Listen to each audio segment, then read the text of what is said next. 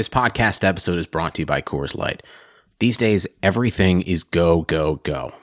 It's nonstop hustle all the time. Work, friends, family expect you to be on 24/7.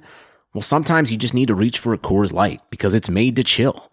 Coors Light is cold lagered, cold filtered, and cold packaged. It's as crisp and refreshing as the Colorado Rockies. It is literally made to chill. Coors Light is the one I choose when I need to unwind. So when you want to hit reset, reach for the beer that's made to chill. Get Coors Light in the new look delivered straight to your door with Drizzly or Instacart. Celebrate responsibly. Coors Brewing Company, Golden, Colorado. Tell your boss to get lost. It's time for your 15-minute break. It's break time, guys. We got 15 minutes together. 15 minutes of a break that we got to enjoy. We got some things to talk about. You guys know how I do these 15-minute breaks, right? I like to hit on and talk about some things that, are currently popping, in my brain, on the internet, on Twitter, on TV, wherever it's at, right? 15 minutes of things that we just want to kick it really quick and talk about while, we get this break, right? We don't want to talk about work. We don't want to talk about what we're doing in that 9 to 5. You know how you go on a break? I'm sure this has happened to everyone here who's listening right now, but isn't it one of those things that just bother me when you're on a break at work, you get your 15-minute break, you're like, okay, this is a chance for me to step away, right? This is my chance to step away, not think about work, not talk about work, not discuss it, not stress over it. This is my breather, right? And then you always have that person, whether, it's someone you work with now, somewhere you worked in the past, whatever the case may be, you always have that person who bumps into you on your break, wherever you're at, chilling and you're trying to relax, and they want to talk to you about work. You're catching me on my 15-minute break and you want to talk about work.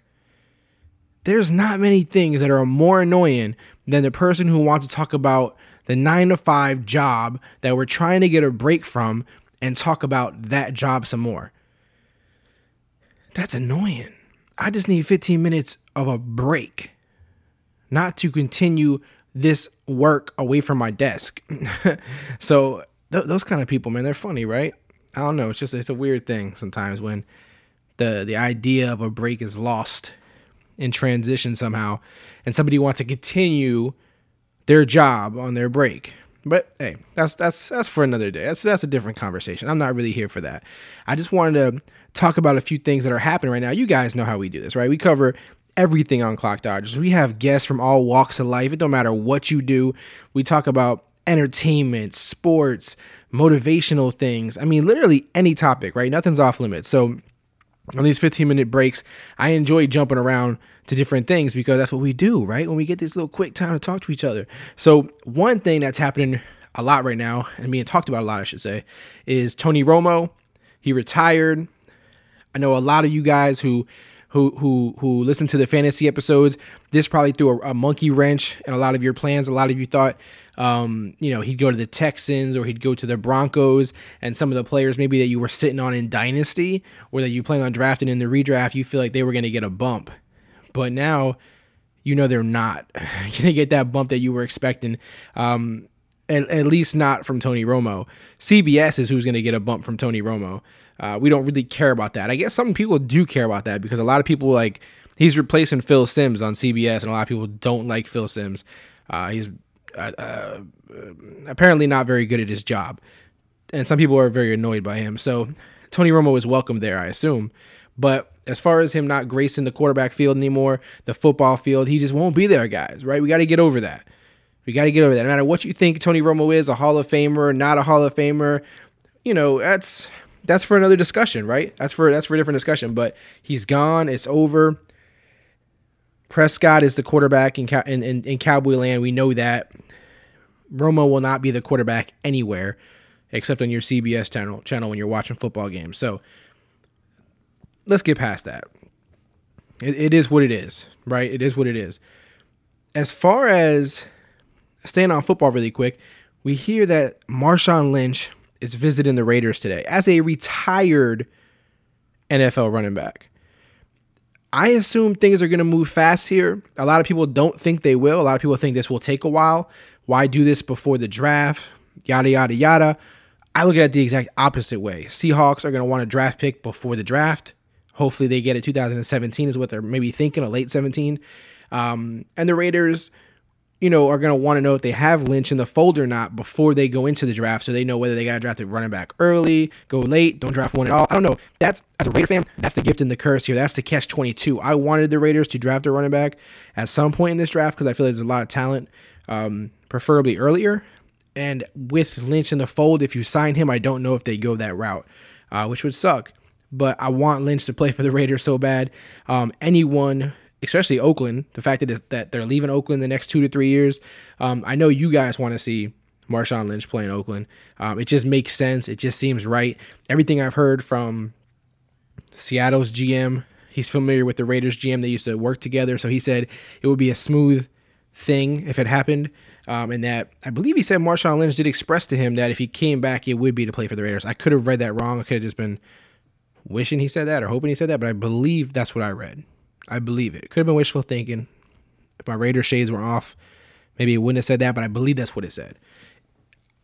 Let me say it now. If Beast Mode comes to Oakland, I'm excited. It's something you want to see. It's just exciting. What his role will be, how good he'll be, where he'll fall in the ranks. Again, that's something we have to look at later. We got to let that settle if that happens. I'm not one of these guys that are going to jump in right away and say, oh, he'll be top 5, top 10.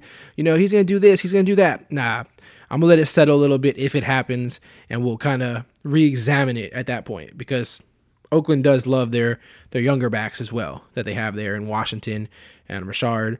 So it'll all be a mix. We'll see how that goes. But I will say this. I love Latavius Murray. He did great for us last year. However, I would be more excited about Beast Mode. I don't know who wouldn't be. I know the age is a factor, but I mean, he took a year off. People are going to say he's rusty. Is his heart in the game? I don't really care. It's Beast Mode, one of my favorite running backs of all time. I love the way the guy plays. Hopefully he can leave a little bit of that in Oakland and with the Raiders before they leave Oakland and before he fully 100% retires from the game. Hopefully he comes back out of that retirement. Otherwise, if not, it'll get sorted out. Something I want to hit on also really quick. If you don't watch The Walking Dead, you probably don't care. I really don't care if you don't care. If you do watch The Walking Dead and you haven't seen the finale, you might want to skip along a little bit just to get ahead of this because I am going to talk about it for a second here. The finale was actually pretty good. The finale was not a bad episode. It wasn't a terrible episode. It was actually good. It didn't leave us on some kind of cliffhanger like last year that made us wait months to even figure out who they were going to kill at the end of the episode. So it didn't, do any kind of torturous thing like that to us. However, I still, although everything played out well and they did everything well, it was shot well, they gave us, a very good episode. I still have this thing with The Walking Dead that I can't get over when I think that certain characters cannot die. I can't put this all on The Walking Dead though. The reason I say that is because most shows are that way. Most shows are safe like that. They won't kill the main character, and you know that. I'm spoiled by Game of Thrones. Game of Thrones will kill any character at any point, any point in time, and you know that. And the fact that you know that makes the show that much better. It makes it that much better. You know that chance is always there. They may not want to do it. They may not be rushing to do it, but you know it's there. I feel like you watch The Walking Dead and you know there's no way whenever this thing is all over that, Rick is dead. You just know that. They may throw me off. They may surprise me and one day knock them off just because we're all talking about it. But I don't know. That little piece irks me for some reason. And again, I can't hold it against them because that is typical. That is typical of TV shows. That is typical of movies. It's starting to trend away from that a little bit sometimes here, but it still seems to be the common theme that most people play this safe card because you fear if you kill this main character, do you lose everybody, right? But HBO shows have done this to me, have spoiled me. Game of Thrones, Boardwalk Empire had the same idea. These kind of shows, Westworld, they don't play along that line. So I may be a little spoiled, but it was a good episode overall. I may talk about it in the future, maybe not. I don't know. It just depends on how I'm feeling, but it was a good episode overall. I know a lot of people are tired of the show. They feel like either it's gone too long, it's going in circles. You may be right, but I still like it. I still enjoy it. It still has some value to me. So I'm going to continue to watch it. We'll see how it plays out, but it was a good episode. If you were skipping along because you didn't want to hear that spoiler for you, then you are welcome back. If you were skipping along because you didn't care about The Walking Dead, well, you're welcome back because we're done talking about it. But I just wanted to, go over that really quick because I enjoy talking about this kind of stuff with you guys. I like talking about Walking Dead with you guys and TV shows. By the way, if you got any TV shows that you either watched in the past or that you're watching currently, shoot me some of those. Send them over to me on Twitter or email at Clock Dodgers on Twitter. Anywhere you know me at. Shoot me some of them over, some recommendations, because I want to try and hit up some new shows, and I don't know really where to start. I kind of want recommendations from my fellow Clock Dodgers. I could go on the internet and just search it, but I want you guys, since we're all kind of interlinked here, right? We're all kind of on the same wavelength, and so I want to hear what some of you guys recommend, because typically, the best recommendations you get are from people, that and word of mouth, rather than some rating on, on a website or something that you read, a review you read or something. So shoot me some of those shows that you guys feel like either are new and like need to be watched, need to be seen. Even on, shoot me if it's on Netflix, on HBO, those premium networks, regular cable, it doesn't matter. Wherever I have to find it, I'll find it. Just shoot me some recommendations, because I do want to see some new stuff besides the ones that I'm used to watching here. On a little more of a serious note, the stuff that's going on in Syria, I just want you guys to, if you don't know about it, read into it. If you do know about it, it sucks, right? I just wanted to talk about it really quick, just not even really give any feelings on it or anything, but it's fucked up. It's fucked up what's happening over there. If you see the images and the videos and stuff, it sucks. So I just wanted to kind of put a thought out there. If you like to pray, put a prayer out there to those people. I really don't want to get into politics about it, because I really, or why it's happening or who did it. It doesn't really matter. Just put out, your thoughts, your good feelings. If there's something you can do to make a change, whatever it is, just to educate people on the subject, and, just to kind of do anything you can, at least keep them in your thoughts, though, because there's a lot of messed up shit going on over there and in other countries and in our country too. It's just to always be present at that.